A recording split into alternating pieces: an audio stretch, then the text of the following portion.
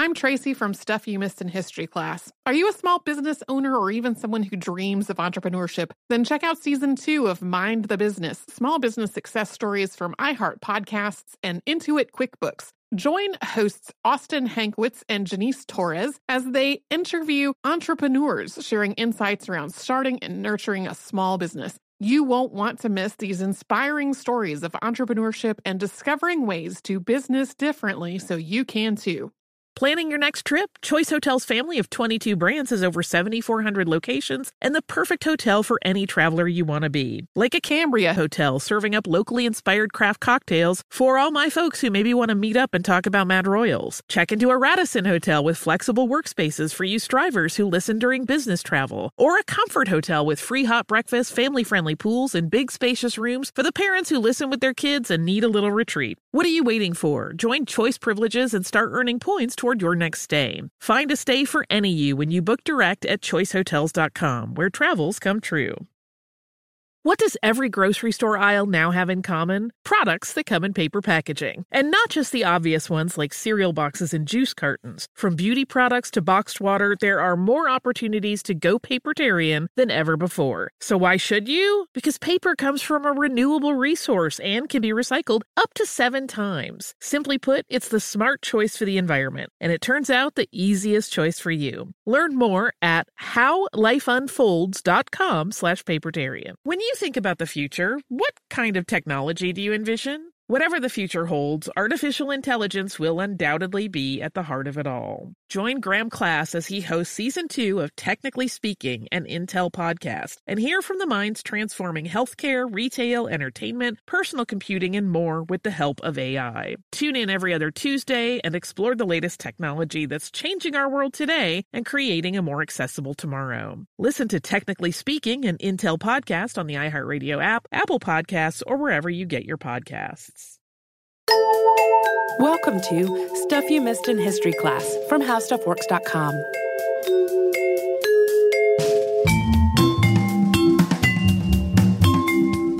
Hello and welcome to the podcast. I'm Holly Fry. And I'm Tracy V. Wilson. Okay, Tracy and listeners, I sort of have to apologize because I did not mean to do 2 ancient cities as topics so close together. Nah, I think it's fine. We recently did Ephesus, and so I was like, oh, okay. And, you know, we've talked about before how we try to cycle through things so we're not doing the same topic over and over. And I know I have definitely been guilty of doing a lot of biographies lately.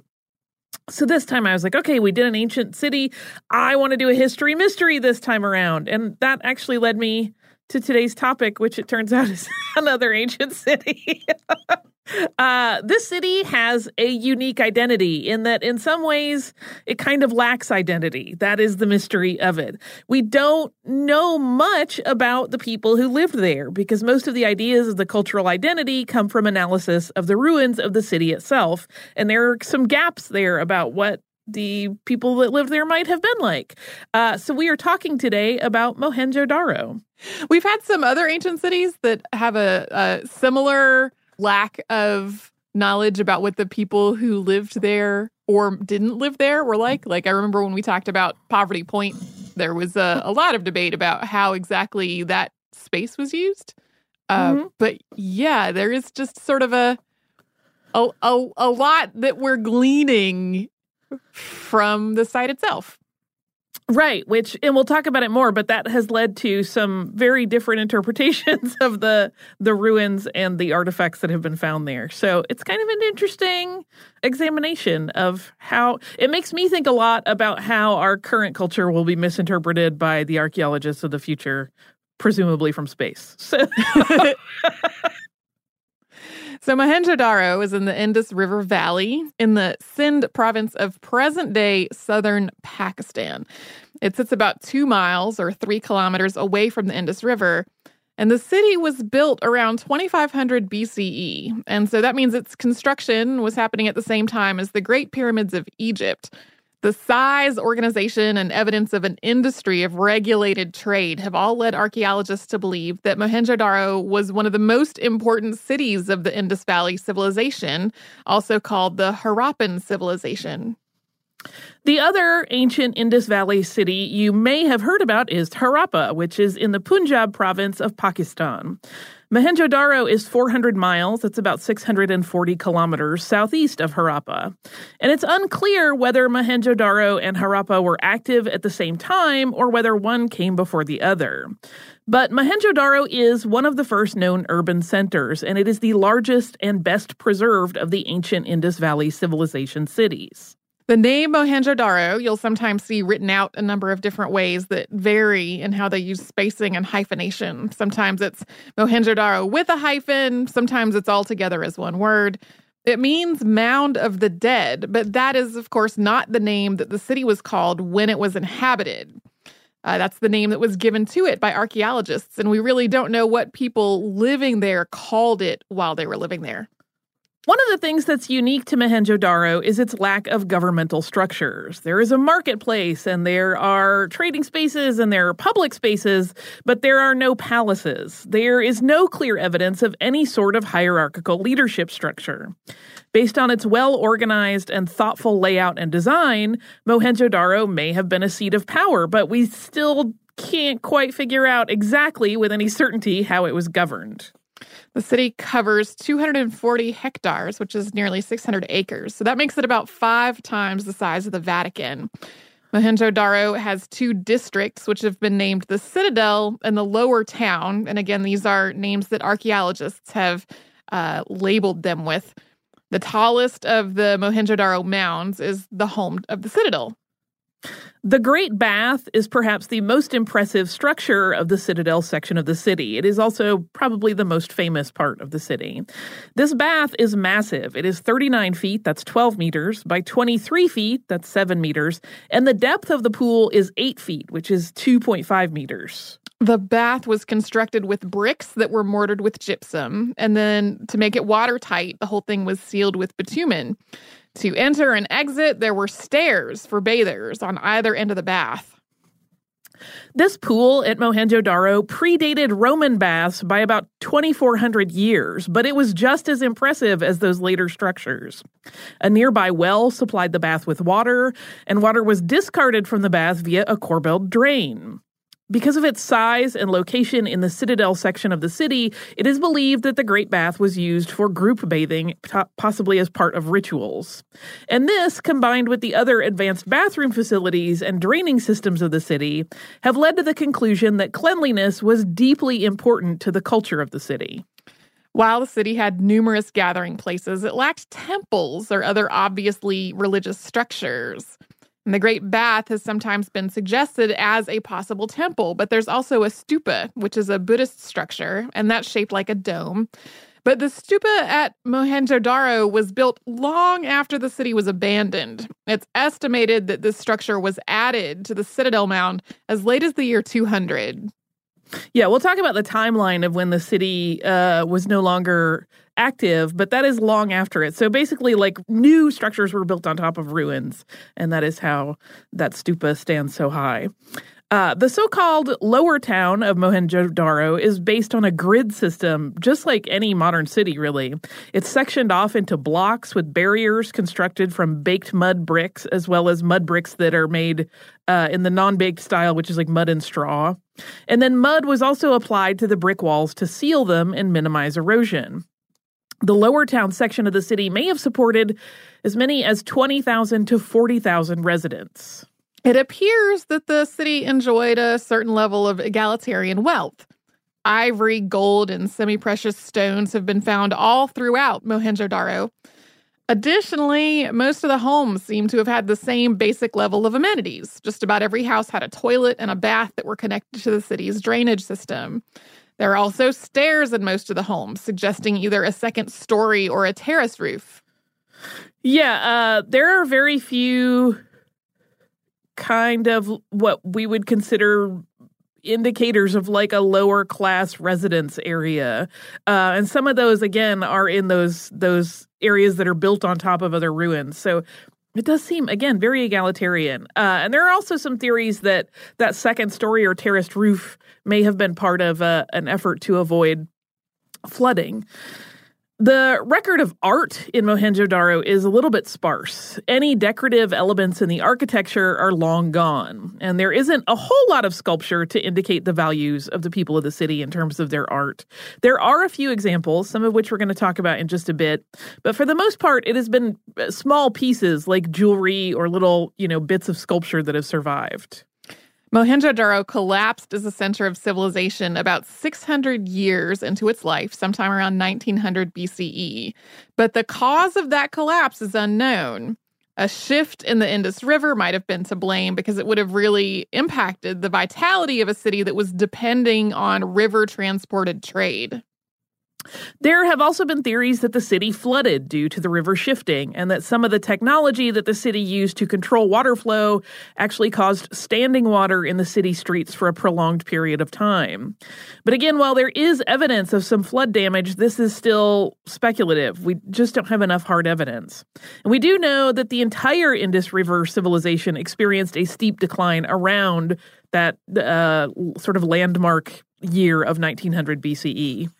Coming up, we will talk about the excavation that uncovered Mohenjo-Daro after thousands of years. Shifting sands and soil had covered the site during that time. But first, we will have a little sponsor break. I'm Tracy V. Wilson from Stuff You Missed in History Class. Did you know small businesses make up 99.9% of all businesses in the United States? The world is powered by entrepreneurs, and if you're a small business owner or even someone dreaming of starting your own business, then you'll want to check out Season 2 of Mind the Business, Small Business Success Stories from Ruby Studio, from iHeartMedia, and Intuit QuickBooks. And every episode, hosts Austin Hankwitz and Janice Torres talk to entrepreneurs about how they've grown from the lessons of launching and nurturing a small business and how they have found success being their own boss. From the excitement of first starting out to finding the right tools and resources to process invoices and payments like QuickBooks Money, you won't want to miss these inspiring stories of entrepreneurship and discovering ways to business differently so you can too. And if you're a small business owner or even someone dreaming of starting your own business, then you'll want to check out Season 2 of Mind the Business, Small Business Success Stories from Ruby Studio, from iHeartMedia, and Intuit QuickBooks.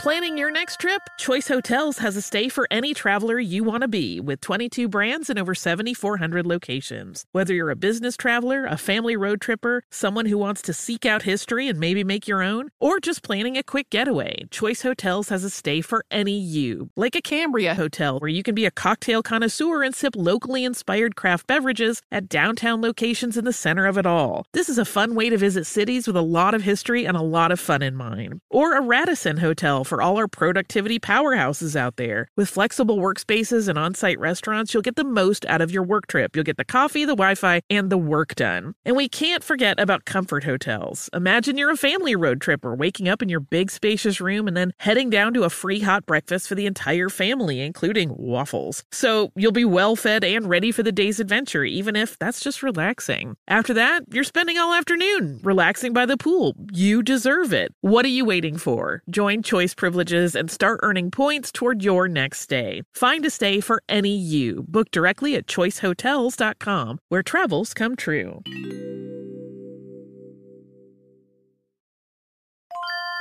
If you use paper, you're a human. But if you choose paper, you're a papertarian, someone who lives a paper-based lifestyle because it has a positive impact on the planet. And also because it's the easiest choice you'll make all day. Seriously. It's as easy as reaching for boxed instead of bottled water. It's as easy as opting for beauty products that come in paper packaging. It's as easy as grabbing eggs in a cardboard container. And that's all in one trip to the grocery store, which, if everyone's being honest, you were planning to go to anyway. But paper isn't just an easy choice. Papertarians know that it's the smart choice, too. Because paper comes from trees, a renewable and sustainably managed resource. And paper products are designed to be recycled. In fact, when you choose products that come in paper-based packaging, those fibers can go on to be recycled up to 7 times. So why wouldn't you go papertarian? Learn more at howlifeunfolds.com/papertarian.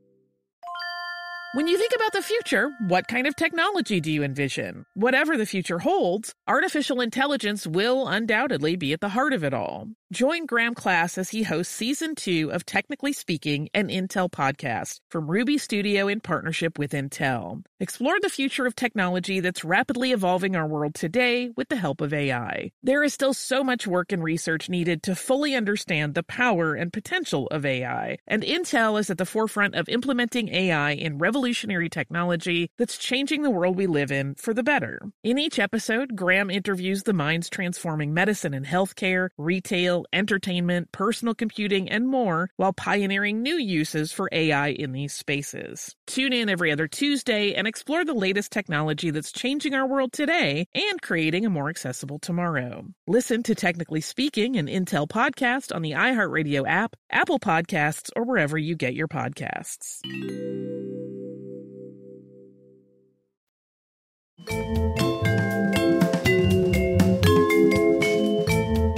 As we mentioned before we went to break, over time, Mohenjo-Daro was covered with soil, and it wasn't until the early 1920s that the city was rediscovered. And at this time, the city was first identified among a series of mounds, again, in the Indus River Valley. The mounds were mostly covering the city, and really the citadel was the part that was most apparent, and it wasn't until 1922, as those mounds started to be excavated, that the significance and massiveness of this find was truly identified. In the 1920s, multiple excavations were conducted on Mohenjo-Daro. They were headed by the Archaeological Survey of India, and they were conducted by both British and Indian archaeologists. Excavations continued up until the 1960s, when all the excavations were shut down due to concern over the structures being damaged. The weather was a factor. The fact that they had been uncovered also exposed them to the elements more. There have been approved excavations since that time. Those have been conducted under careful scrutiny and have used non-invasive techniques. The Pakistani Antiquities Act 1975 put some protections in place, making it illegal to steal from or deface protected antiquities, which included Mohenjo-Daro. And the city actually became a UNESCO World Heritage Site in 1980. So throughout the many excavations that have gone on at Mohenjo-Daro, thousands of small artifacts have been recovered from the ruins. And we're going to talk about two of the most famous ones and some ongoing examination and theorizing about what they mean and their origins and value. So the dancing girl is probably the most important, certainly the most well-known artifact of those collected at the Mohenjo-Daro site. It's a small bronze figure. It's about 10.5 inches tall. That's 26.7 centimeters. And it depicts a woman who is nude, save her jewelry. And the figure has what appears to be curly hair pulled back and a necklace which looks almost like a shell on a chain or a cord. On her right arm, which is quite long and lithe, are two bracelets. One sits just above the elbow and one at the wrist. And in contrast, the left arm of the figure is covered in what look like bangles from just below the shoulder all the way down to the wrist. And if you count those little nubs that indicate bangles, there are 25 of them in all. Whether the dancing girl depicts someone native to the Indus Valley or an African woman has been part of the debate about the piece. There are indications that there may have been trade going on between Africa and the Indus Valley inhabitants. A lot of times when there was trade going on, there were also people from the different places living there. But the identity of the dancing girl's inspirational woman is still an issue that people just don't agree on. There has been a case made that her features, including her long limbs, more resemble an African woman, but her adornments and her hairstyle echo more of Indian women throughout history. In 2016, a controversial paper was published in Itihas, which is the Hindi journal of the Indian Council of Historical Research. And that paper, authored by Thakur Prasad Verma, claims that the dancing girl is a representation of the Hindu goddess Parvati, the goddess of love, fertility, and strength. And that is the first time that idea has been floated, and it garnered a lot of press, but it also got a lot of criticism. The primary driver for his conclusion is that Shiva is also represented in some pieces found at Mohenjo-Daro, and that if images of Shiva are present, it only makes sense for his wife Parvati to also appear. But even that assertion that those other images are Shiva has been contested. But that's not the only recent controversy surrounding the dancing girl. The other is one of ownership. In 2016, Pakistani lawyer Javed Iqbal Jafri filed a motion insisting that the dancing girl should be returned to Pakistan's Lahore Museum. And according to this motion, the statue was on loan to the National Arts Council of India and was never returned to Pakistan. It's currently in the collection of the National Museum in New Delhi. But the counter story is that the dancing girl was moved before British India was partitioned into India and Pakistan in the 1950s. The partitioning is its own complicated story. Indeed. But that assertion means that Pakistan has no right to make the demand for its return. There's not really been a lot of movement in this since that motion was originally filed. Yeah, if there has, it really hasn't been published anywhere that I could locate. The dancing girl was discovered in 1926 by Indian archaeologist D.R. Sani. And since then, her meaning in terms of religious significance has been debated, and that discussion continues to present day. Most statue artifacts recovered from Mohenjo-Daro are terracotta, and a handful are carved stone. But this bronze figure is a rarity. She's even more rare because while there are other cast metal pieces in the area, they tend to be tools and decorative adornments. So a cast sculpture stands out as significant. To create any cast metal object, the Harappans would carve it in wax and then place wet clay around the carving to dry and create a mold.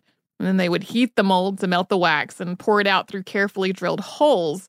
This would leave a negative mold, which would then be cast with an alloy. And this was a one-time use mold. It would have to be broken to reveal the final piece. Another important artifact from the city is a stone sculpture which was named the Priest King by archaeologists, even though there is nothing to indicate that he was either of those things. And this is a partial piece. It is just the upper portion of the torso and one broken arm. And the head is very stylized, featuring a face that is proportionally large for the head and a beard sculpted with deep vertical lines to create a representation of hair texture. His hair on his head is slicked back, and an ornamental headband encircles his head and then has a tiny circle at the forehead like an ornamental piece. Over one of the figure's shoulders, there's a cloth drape, and it's sculpted with ornamental circle and trefoil motifs. The top of the head appears to have been sliced flat, and the flat area is uncarved with no detail. So people have speculated that there may have been a headdress piece that sat on top of it. Similar, larger sculptures have a bun that's on top of the head. So there have also been theories that a similar hairstyle might have been what was intended to sit on this flat portion of the head. It's also possible that the back of the head was intact initially and somehow it was sheared off by accident. Yeah, there are also some holes drilled into the head on the sides that people have suggested might be to place like a necklace or some other type of like neck adornment. But I read one interesting analysis that posited that it was actually, those holes were actually ways that whatever that ornamental piece that sat on top was hooked to the head so it would stay secure. It's an interesting piece. Like I said, not everybody agrees on what any of these things are and what their various details are about. The Priest King, as I mentioned, is broken off just at the waist or just above the waist. So the intact section is just a little less than 7 inches at 17.7 centimeters tall. And he is part of the collection of the National Museum of Pakistan at Karachi. We're about to get into an interesting part of the modern mythology around the Mohenjo-Daro site, but first we will pause for another quick word from sponsors. I'm Tracy V. Wilson from Stuff You Missed in History Class. Did you know small businesses make up 99.9% of all businesses in the United States? The world is powered by entrepreneurs, and if you're a small business owner or even someone dreaming of starting your own business, then you'll want to check out Season 2 of Mind the Business, Small Business Success Stories from Ruby Studio, from iHeartMedia, and Intuit QuickBooks. And every episode, hosts Austin Hankwitz and Janice Torres talk to entrepreneurs about how they've grown from the lessons of launching and nurturing a small business and how they have found success being their own boss. From the excitement of first starting out to finding the right tools and resources to process invoices and payments like QuickBooks Money, you won't want to miss these inspiring stories of entrepreneurship and discovering ways to business differently so you can too. And if you're a small business owner or even someone dreaming of starting your own business, then you'll want to check out Season 2 of Mind the Business, Small Business Success Stories from Ruby Studio, from iHeartMedia, and Intuit QuickBooks. Planning your next trip? Choice Hotels has a stay for any traveler you want to be, with 22 brands and over 7,400 locations. Whether you're a business traveler, a family road tripper, someone who wants to seek out history and maybe make your own, or just planning a quick getaway, Choice Hotels has a stay for any you. Like a Cambria Hotel, where you can be a cocktail connoisseur and sip locally inspired craft beverages at downtown locations in the center of it all. This is a fun way to visit cities with a lot of history and a lot of fun in mind. Or a Radisson Hotel for all our productivity powerhouses out there. With flexible workspaces and on-site restaurants, you'll get the most out of your work trip. You'll get the coffee, the Wi-Fi, and the work done. And we can't forget about Comfort Hotels. Imagine you're a family road tripper, waking up in your big spacious room and then heading down to a free hot breakfast for the entire family, including waffles. So you'll be well fed and ready for the day's adventure, even if that's just relaxing. After that, you're spending all afternoon relaxing by the pool. You deserve it. What are you waiting for? Join Choice Privileges and start earning points toward your next stay. Find a stay for any you. Book directly at choicehotels.com, where travels come true.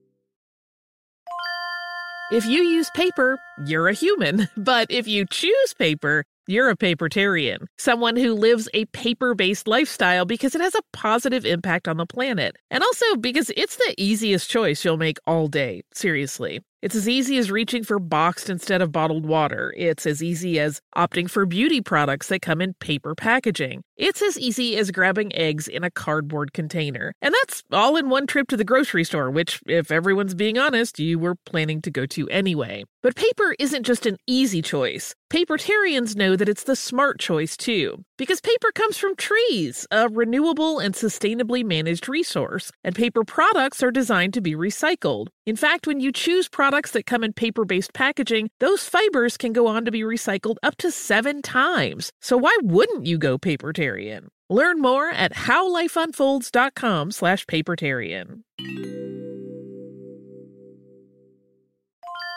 When you think about the future, what kind of technology do you envision? Whatever the future holds, artificial intelligence will undoubtedly be at the heart of it all. Join Graham Class as he hosts Season 2 of Technically Speaking, an Intel podcast from Ruby Studio in partnership with Intel. Explore the future of technology that's rapidly evolving our world today with the help of AI. There is still so much work and research needed to fully understand the power and potential of AI, and Intel is at the forefront of implementing AI in revolutionary technology that's changing the world we live in for the better. In each episode, Graham interviews the minds transforming medicine and healthcare, retail, entertainment, personal computing, and more, while pioneering new uses for AI in these spaces. Tune in every other Tuesday and explore the latest technology that's changing our world today and creating a more accessible tomorrow. Listen to Technically Speaking, an Intel podcast on the iHeartRadio app, Apple Podcasts, or wherever you get your podcasts.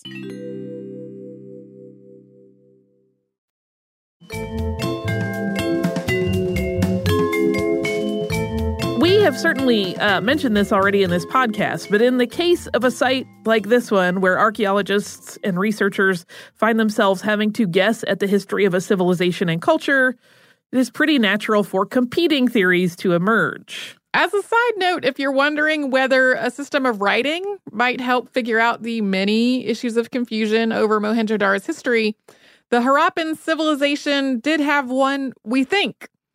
There are symbols on various excavated artifacts that do look like they might represent a language, but this Indus script, or Harappan script as it's known, has not ever been deciphered. Yeah, there is, again, debate over whether or not that's actually what it is, even if it is a language. So the massacre myth of Mohenjo-Daro is one that began in its early excavations, and it persists to this day. It's kind of sensational, so people like to keep it going.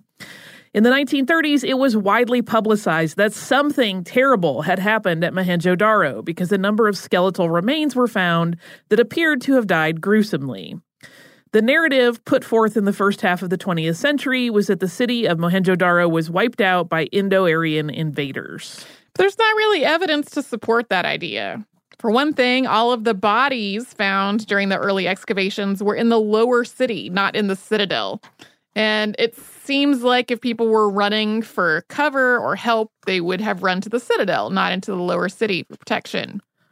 There were no bodies at all found in the citadel. No weapons of any kind have been found to indicate that there was any sort of conflict. Yeah, I mean, if you grow up almost anywhere in the United States, like, there are people always finding things like arrowheads. And, like, they're just, if there is a battle, stuff gets dropped. That's how it goes. Nothing of that kind has been found in Mohenjo-Daro. And there is also a high likelihood that not all of these remains are from the same time. And that was actually debated even among the archaeologists who first uncovered these remains. As you recall, we mentioned earlier that the city's stupa was built long after the Harappan civilization is believed to have ended. So there were people making use of the city even after it was largely abandoned. And all of those time periods may be coming into play here. Later theories about the bodies that diverged from the idea of an attack or a massacre put forth the idea that the few people who remained after most of the city was empty may have been caught in a flood or a drought that was brought on by the shifting of the Indus River or some kind of pestilence. So later theories about these bodies that diverged from the idea of an attack or a massacre put forth the idea that the few people who remained after most of the city was empty might have been caught up in some kind of flood or drought that was brought about by the shifting of the Indus River, or maybe some kind of pestilence. It's also possible that a series of floods overtook the city over a prolonged period of decline. There's a high likelihood that not all of the remains are even from the same period, so it's also likely that there's no one cause of death for all of these bodies. Yeah, sometimes you'll see on kind of sensational sites the secrets of the massacre at Mohenjo-Daro, and they kind of suggest that there's some cover-up of something nefarious, but really it's just kind of one of those cases where it's probably not as dramatic as we maybe think. In a 1964 article titled The Mythical Massacre at Mohenjo-Daro, archaeologist George F. Dales wrote, quote, "The enemy of the Harappans was nature, aided and abetted by the Harappans themselves, who accelerated the spoliation of the landscapes through improper irrigation practices and by denuding the watersheds through overgrazing and deforestation." Which is less glamorous and exciting than a massacre, but also makes a lot more sense given the evidence we have. So there probably wasn't any sort of mass attack on Mohenjo-Daro. In the present day, though, the site is in real danger, and the threat once again comes from the elements. Salt in the groundwater is causing the bricks, which are really fragile, to erode very rapidly. There are very wide shifts in the temperature that are similarly robbing the masonry of its strength. And a lot of the walls that were uncovered in the early part of the 20th century are crumbling. The ongoing problem of water has long been an irritant to researchers. Because of the water table in the area, digging has always had challenges. But water is a very real threat to the very existence of the Mohenjo-Daro site. Because in addition to the salinity issue and the water table, rainfall is also breaking apart the fragile brickwork. In late 2012, monsoons flooded Pakistan, and Mohenjo-Daro was severely impacted by those. The stupa developed cracks, and the base of the citadel mound near the Great Bath had several structural failures. Yeah, it started to collapse in a couple of places. One conservation effort that has been attempted to save the city's ruins involved the use of a mud slurry that was applied to the delicate brickwork in the hopes that it would protect it. But when that fresh mud dried and fell away, it was often taking parts of the original structure with it. In some cases, modern bricks have been slotted into spaces where old ones have crumbled, creating a weird mishmash of structural strength that is simply not up to conservation standards. In recent years, it has even been suggested that the whole site should be reburied to protect it from the elements. After years of falling under the Pakistani government's jurisdiction, the conservation and care for Mohenjo-Daro is now in the hands of Sindh provincial authorities. And then under that stewardship, a committee has been established to address the technical needs of trying to preserve the site. Yeah, there was also an instance in 2014 where, as part of a cultural celebration, there were a lot of people there at the site, and it was really not good for it. So even though they were trying to celebrate the long history of it, the care was not taken to make sure that that celebration did not have ramifications of damage. And as we close out this look at Mohenjo-Daro and its ongoing mysteries, I wanted to include another passage written by George F. Dales. And this time it's from an article written the year after the previous one we quoted. So this one is from 1965. And he wrote, quote, "One of the most intriguing aspects of archaeological research is the constant ebb and flow of our knowledge between fact and fiction. There is an ever-present need to re-examine and reevaluate the scattered bits of evidence with which we try to reconstruct the cultural framework of mankind's climb to the modern world. It is not uncommon to find that yesterday's fact is one of today's discarded theories, or that what is merely a calculated guess today may be a verified historical maxim tomorrow." And I wanted to include that because it's a good reminder that all of this is based on the knowledge that we have, but that knowledge can always change, particularly when you're dealing with very ancient things. Which, again, as he put it, is part of the excitement of it. Yeah. But also sometimes the frustration of it. Do you also have listener mail for us? I do, and this is another ancient city-related one because it is about our Ephesus episode. This is from our listener, Margaret, and she writes, "Greetings and salutations, history buffs. I quite enjoyed your episode on Ephesus because I have personally been there and could imagine the sights while you spoke of them. My husband and I got quite lucky in timing our visit to Turkey in the summer of 2016. There were terrorist attacks in Istanbul 2 days before we landed, another one 3 days after we left, and 2 weeks after we got home, they had their military coup. The group we traveled with has understandably suspended service in that country, which is really unfortunate, both for the people who live there, because tourism augments their economy, and every tour guide we spoke to emphasized their belief that you cannot let the terrorists affect the way you live, or else they are winning, and, more selfishly, because it was my favorite stop in the Mediterranean. Our visit in Ephesus started with docking in the port of Kusadasi and taking a bus up into the hills. We passed the original location of the town and marveled at how the river delta had accumulated enough sediment to move the coastline almost 3 miles. We disembarked at the ruins of the Basilica of St. John, where our tour guide led us to the edge of the hill and asked, "Can you see that column down there? That is all that remains of the Temple of Artemis, one of the 7 wonders of the ancient world." And she talked a bit about the history and significance, and then said, "But then there was another earthquake, and things changed, so people took the stones from the ruins and built the basilica." And she talked a little bit about the basilica, and then said, "But then there was another earthquake, and things changed, so people took the stones from the ruins and built that mosque," which she indicated down on the other side of the hill. I love the continuity of it. Your research indicated that it is hard to be sure what really happened, but I quite liked our guide's version of events. I do too, that's quite charming. From there, we went to the House of the Virgin Mary and then on to Ephesus proper, which is amazing. It really is. You should keep it on your bucket list. Ironically, it had not been on mine. I was actually more excited to go to Istanbul and the Hagia Sophia and the Blue Mosque, but Ephesus is really lovely and much more pleasant and impressive to ramble through than some other ruins I've visited, including the Parthenon and Pompeii. I'm not even kidding. And she offers to send us pictures, which of course I always love. But I really like that firsthand account of what it is like to go as a tourist to a place like this, because we talk about them and how it's important to remember history and engage with it when you can. But not everybody has the opportunity to travel everywhere and see all these great things. She seems very well traveled and really has a grasp of the importance of visiting historical sites. So thank you, Margaret. That was awesome. If you would like to email us, you can do so at historypodcast@houseofworks.com. You can also find us online at missedinhistory.com, where you will find all of the shows that have ever existed of this podcast, including those way before Tracy and I were ever on the scene. But for the ones that Tracy and I worked on, you will also find some show notes included. And we encourage you, come and visit us at missedinhistory.com, and we'll all play in the history fun zone together.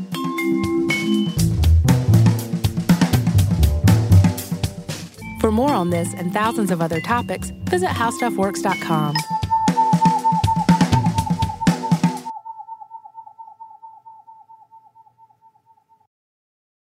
Looking to part ways with complicated, expensive, and uncertain shipping? Then give your business the edge it needs with USPS Ground Advantage shipping from the United States Postal Service. Keep everything simple with clear upfront pricing and no unexpected surcharges. Keep things affordable with some of the lowest prices out there. And keep it all reliable with on-time ground shipments. It's time to turn shipping to your advantage. Learn how at USPS.com/advantage.